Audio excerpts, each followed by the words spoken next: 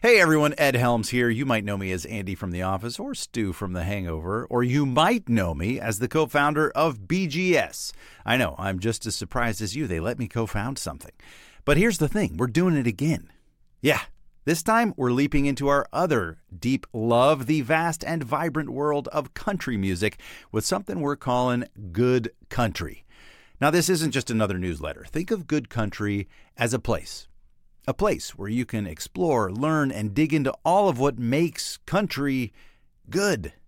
Seriously, country music has so much going on these days, and it's coming from so many different deep and soulful places, and we're here to cover all of it, just as we've done for bluegrass and roots music at BGS for over a decade. So sign up now at goodcountrybgs.substack.com and let us bring you the many sides of country music straight to your inbox. Good Country. It's a nice place to be. Hey, it's Cindy Howes from the podcast Basic Folk, where we have honest conversations with folk musicians.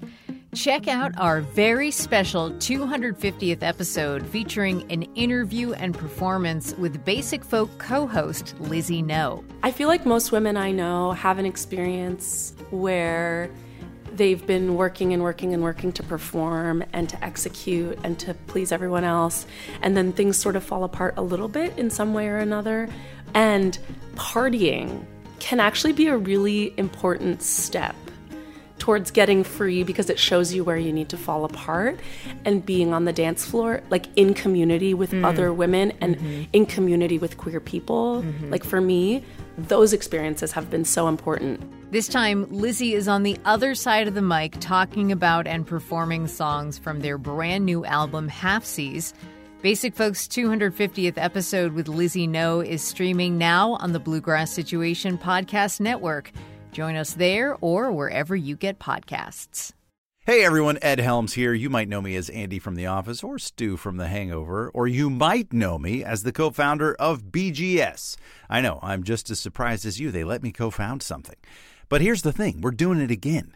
Yeah, this time we're leaping into our other deep love, the vast and vibrant world of country music, with something we're calling Good Country. Now, this isn't just another newsletter. Think of Good Country as a place. A place where you can explore, learn, and dig into all of what makes country good. Seriously, country music has so much going on these days, and it's coming from so many different deep and soulful places, and we're here to cover all of it, just as we've done for bluegrass and roots music at BGS for over a decade. So sign up now at goodcountrybgs.substack.com and let us bring you the many sides of country music straight to your inbox. Good Country.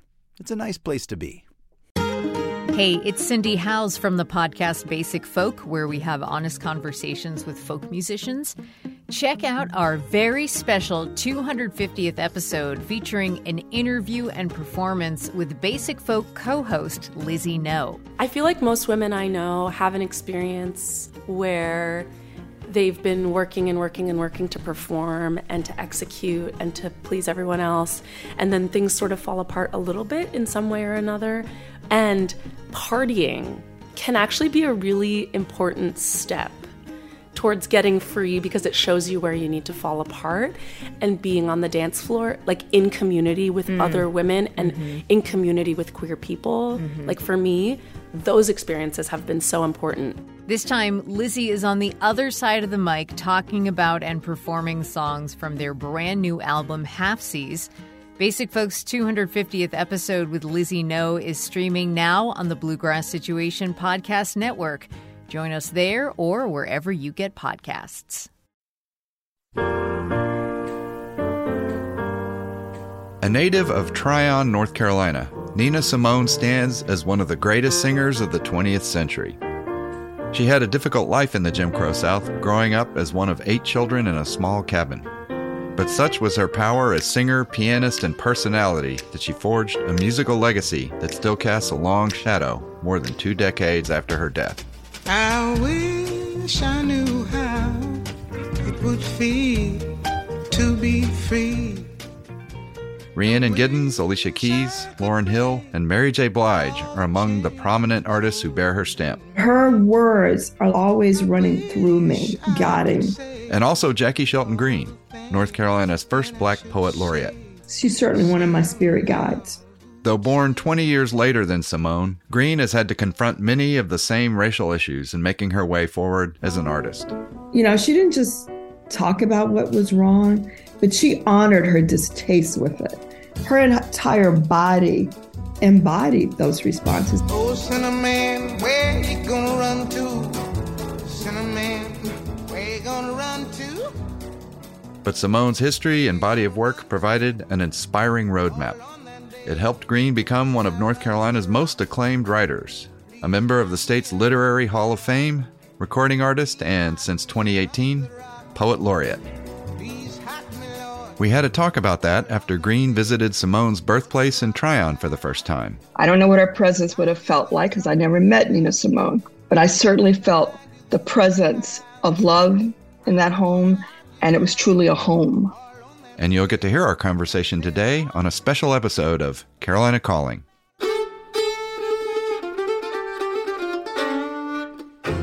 From the bluegrass situation in Come Here, North Carolina, this is Carolina Calling, exploring the history and music of North Carolina from the people who made it. I'm David Minconi, and this is a special episode about the legacy of Nina Simone as well as those who have followed.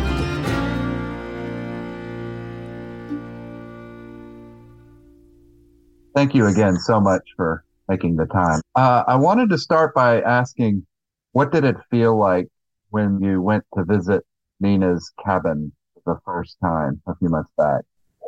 Oh my gosh, I had this amazing, life-changing experience, and it really was, to visit Nina Simone's childhood home, the home that she actually was raised in, and to know that she and I slept on the Carolina skies together was just another amazing inspiration for me, thinking about how much she influenced me as a young teen when I first discovered her. So to be there in that space and to experience what to me was a very sacred moment, because I could feel her ancestors. I don't know what her presence would have felt like because I never met Nina Simone, but I certainly felt the presence of love in that home, and it was truly a home. Can you paint a picture of what that part of North Carolina may have been like around the time he was born in 1938?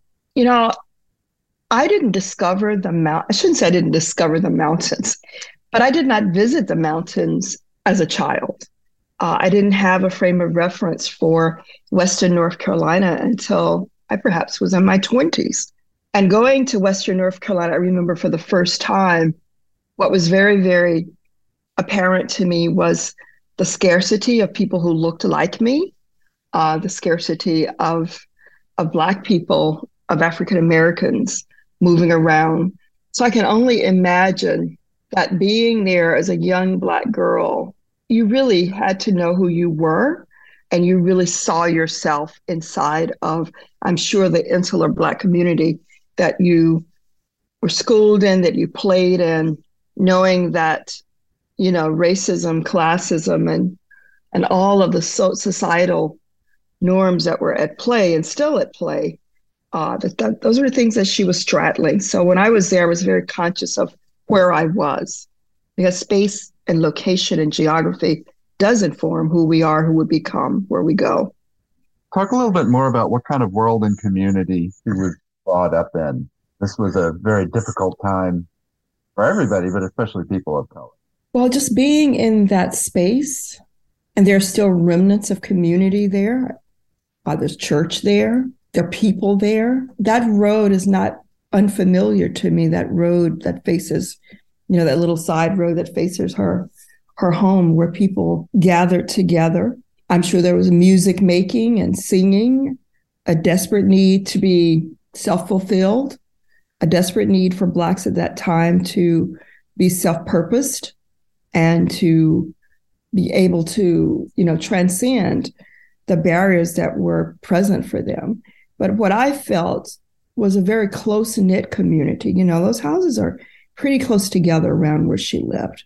And I can only imagine, as I grew up in a segregated South as well, I know what that felt like.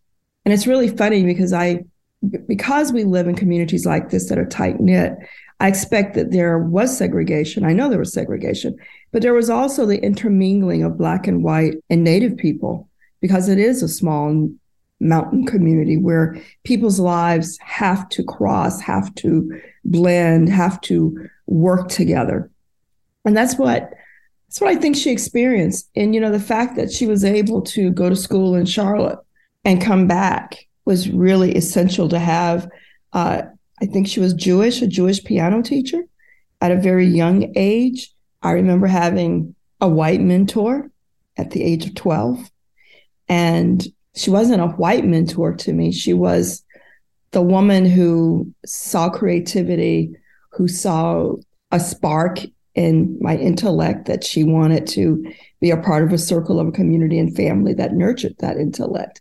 And I believe that Nina was embraced in that way, even though there was a segregation. But I remember holding that playbill, the little program of her recital, and thinking about what her parents must have felt, walking into a space where her child was actually playing on an integrated program of Black and white children.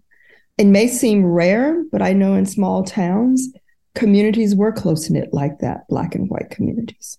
What was your first exposure to her music? Do you remember? Was it records around the house or? Well, my mom's brother had a juke joint when he was young. He and my mom had a juke joint. Literally across Highway 70. My family home is on Highway 70 in Eflin.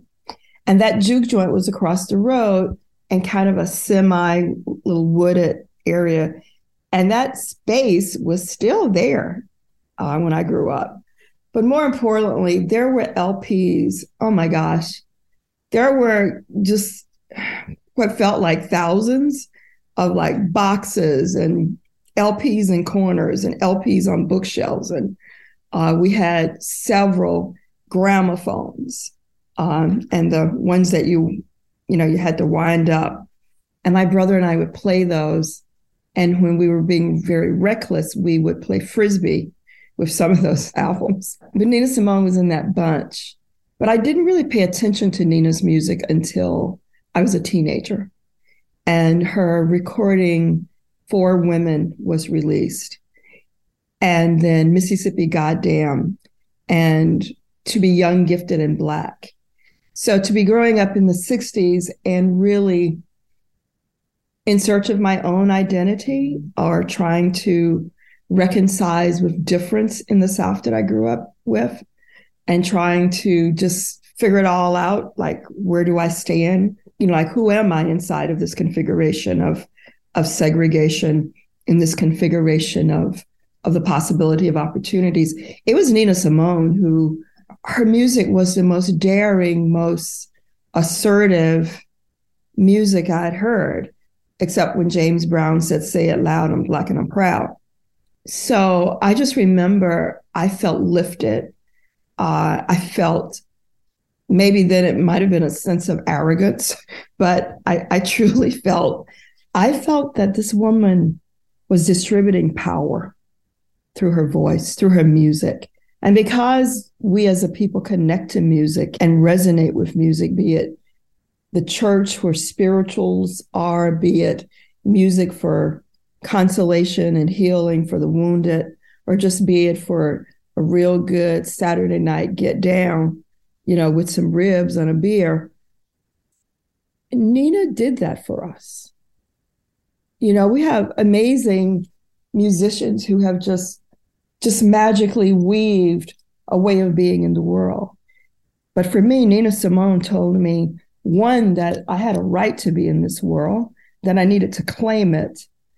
And also is that she was going to sing it, that she was going to sing it for all the children, not just me. So that was my first feeling for her, was just this bold woman who also, as a child who loved poetry and was writing poetry, I had a quiet voice. My voice was little, and I was afraid for it to be big. I didn't quite know what poetry meant.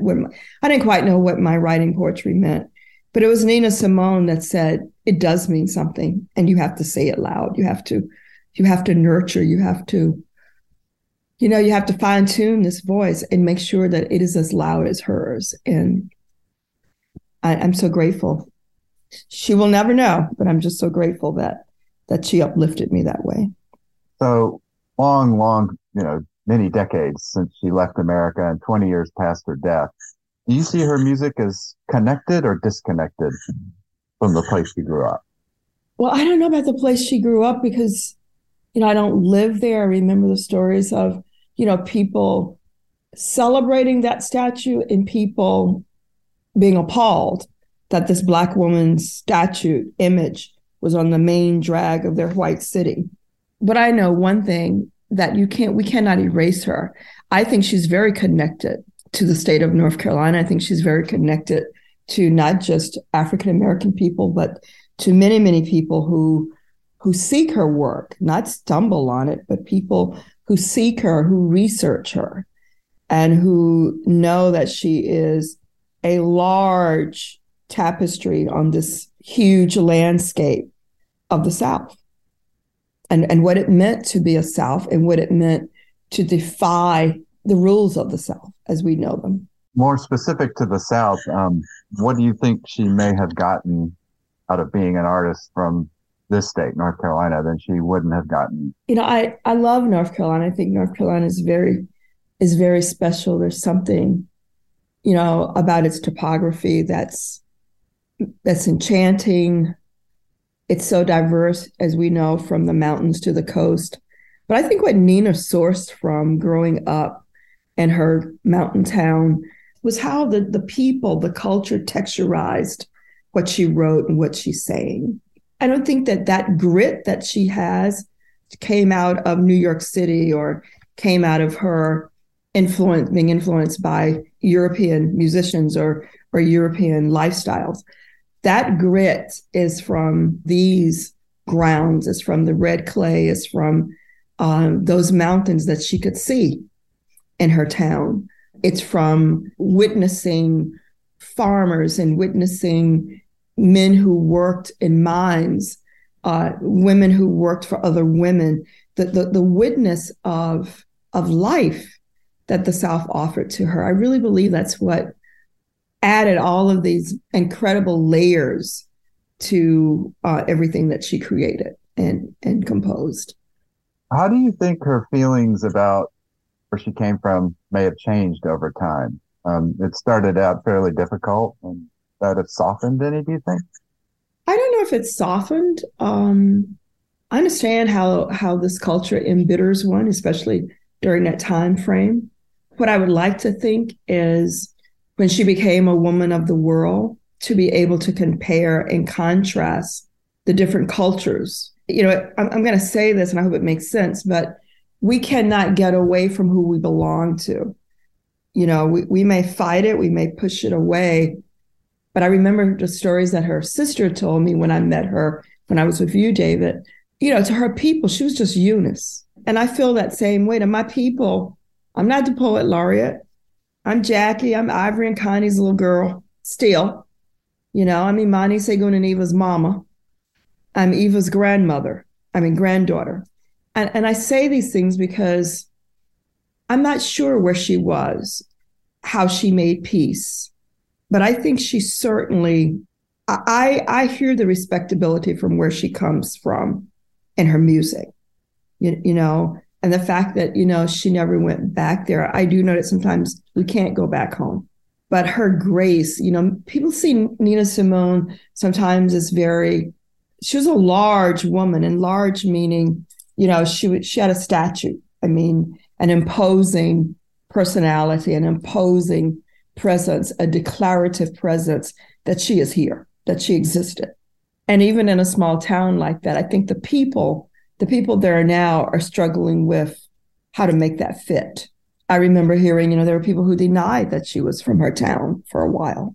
So, I think she embraced where she was from. I really do. And I don't know at the end of her life or as she got older, how that panned out, but we do know that she was very family-centered and family-oriented and remained very connected to her family. You mentioned local efforts there, remembering. Credit where it's due. Do you think her legacy in the area has received what it should, compared to like what Shelby does for Earl Scruggs and Don Gibson? I think it's a different comparison, if that makes sense. I think it's being heightened. I'm excited about the possibilities of what can happen.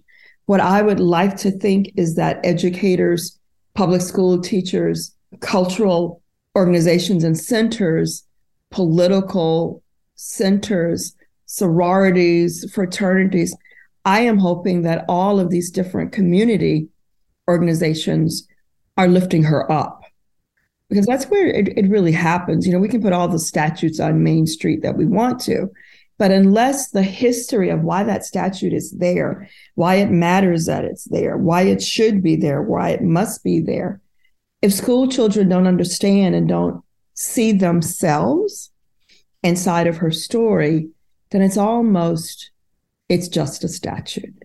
So it has to, it has to be developed. She has to become curriculum.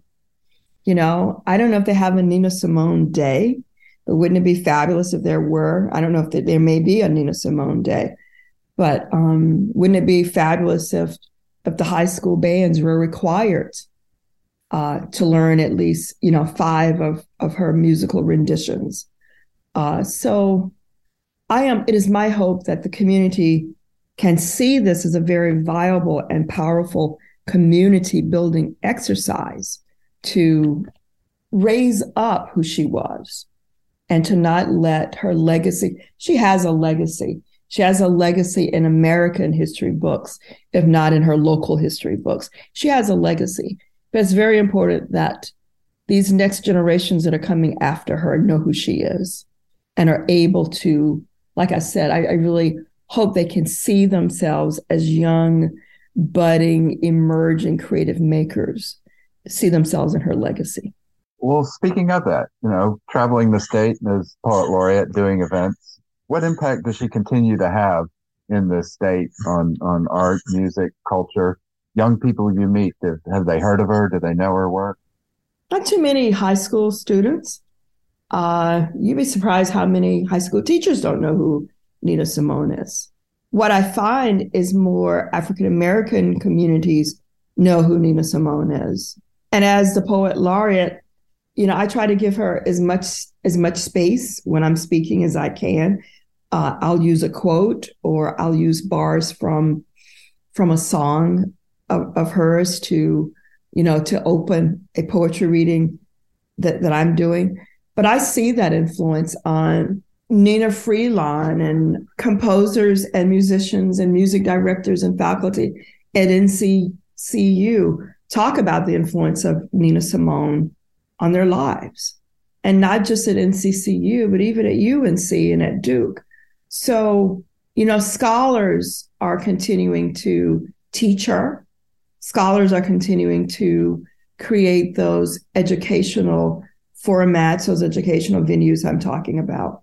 And at a community level, what's fabulous is sometimes just being somewhere and Nina Simone comes on in my nail salon, or it comes on at, in a grocery store that has those looped music, music just playing over and over and over again. And I'll stop and say, y'all know who that is?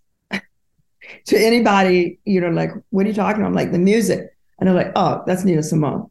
So, yeah, I think her presence is felt, not as much as I'd like for it to be felt. And I still believe that happens at the community level, and it also happens at the education level. In our elementary, middle schools, high schools, and, higher institutions. That's where it will take root. Are there specific writings of yours you could point to as bearing her stamp? Oh, wow. I listen to a lot of Nina Simone when I'm writing. I did write, I actually choreographed back in the 60s when I was teaching, maybe it was the 70s, early 70s. when I was teaching dance in a summer dance program. I wrote a stage piece based on 4 women. Of course, I have no idea where it is, but I wrote this long piece and choreographed it. And the young women who danced it are now in their 60s, which is kind of funny. And I was at my cousin's funeral in DC, and her daughter said to me, "Do you remember you had us in those little white leotards? Like, we had no idea what we were doing, but you know, you had choreographed us to Nina Simone, 4 Women, and Earth, Wind, and Fire." And I forgot which song. It was Earth, Wind, and Fire. And she said, you know, every time I come home and I run into some of those women who were little girls with me, she said, we always talk about, they said, we never would have known who Nina Simone was if you, and you know, I didn't just choreograph a piece, but they had to go to the library and look up Nina Simone. This was before computers.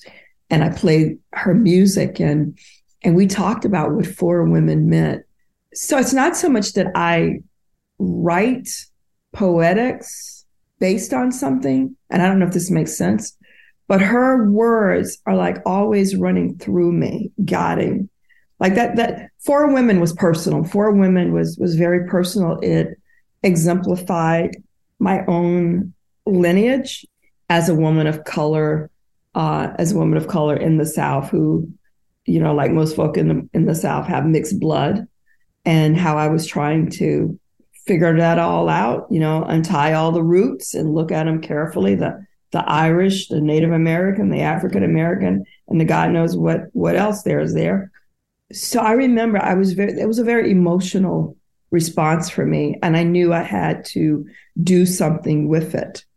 But Nina Simone is like a ghost. I mean, I don't like the word ghost, but she's certainly one of my spirit guides. So sometimes she's guiding that paper, especially when I'm writing a political piece. I will tell you when I most heard Nina's voice inside my voice is when I wrote "Oh, My Brother," which was a response to police violence, police brutality in our country. And yeah, I wanted it to be a wail, a scream. I wanted it to be a "how fucking dare you." Yeah. So I could say that's when I've most felt her writing these poems. And No Poetry, a poem I have on my album called No Poetry, which is about there's not enough poetry that anyone can write, you know, to justify the loss of these lives, if that makes sense at all, David.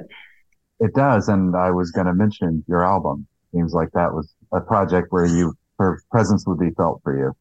Yeah. I mean, I never thought about having an album. And when I was approached about doing it, of course, I felt her nudging me.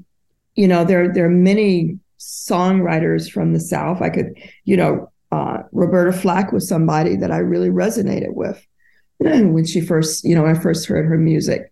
And of course, some of the other male musicians, and I grew up around tons of African-American blues banjo players.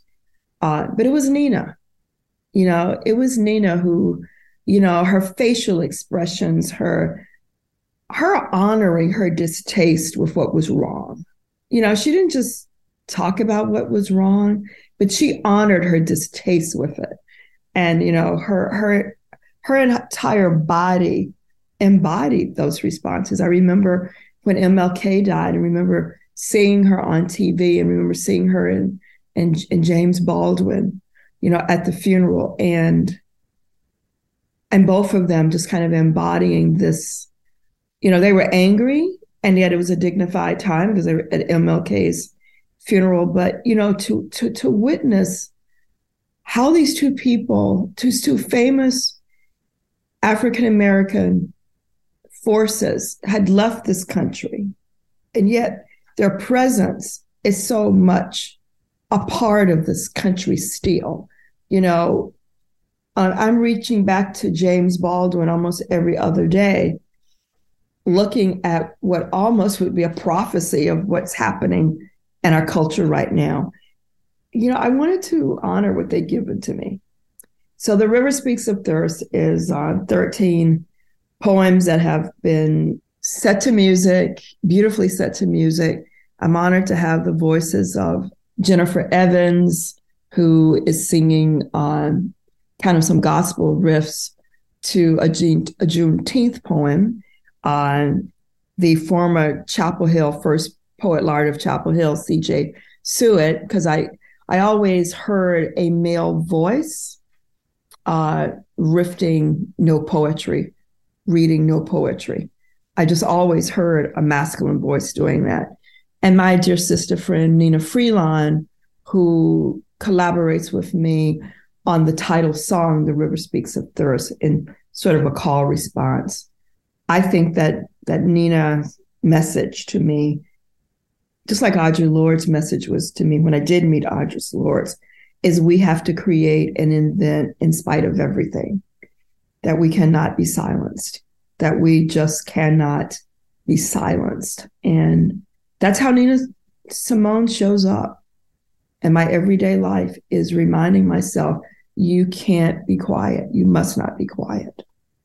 Outstanding. Anything else you might want to say? I'm sure there's tons, but that I haven't asked you about. Well, I've been thinking about this for a long time, that I would like to do. At some point, I'm going to write a collection dedicated to Nina Simone.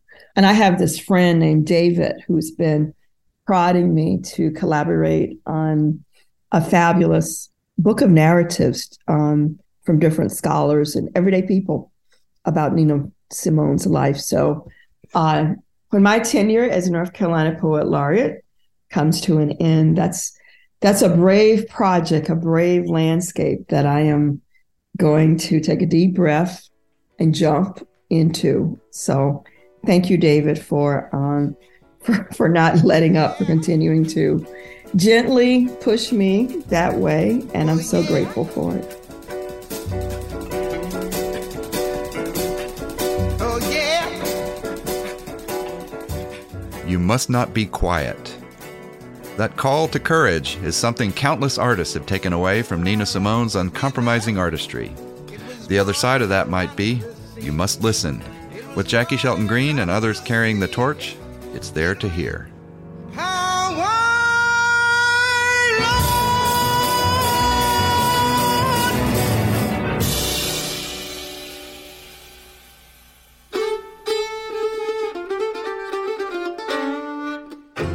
Carolina Calling is a production of The Bluegrass Situation in Come Here, North Carolina. Our theme music is the song Erie Fiddler, written and recorded by Andrew Marlin. The roots of American music run deep in North Carolina. Learn more by visiting ComeHereNC.com. Don't forget to follow, subscribe, and rate us wherever you get your podcasts, as it really helps us introduce the show to new listeners. Discover more Roots music podcasts at thebluegrasssituation.com. I'm David Minconi. Thanks for listening.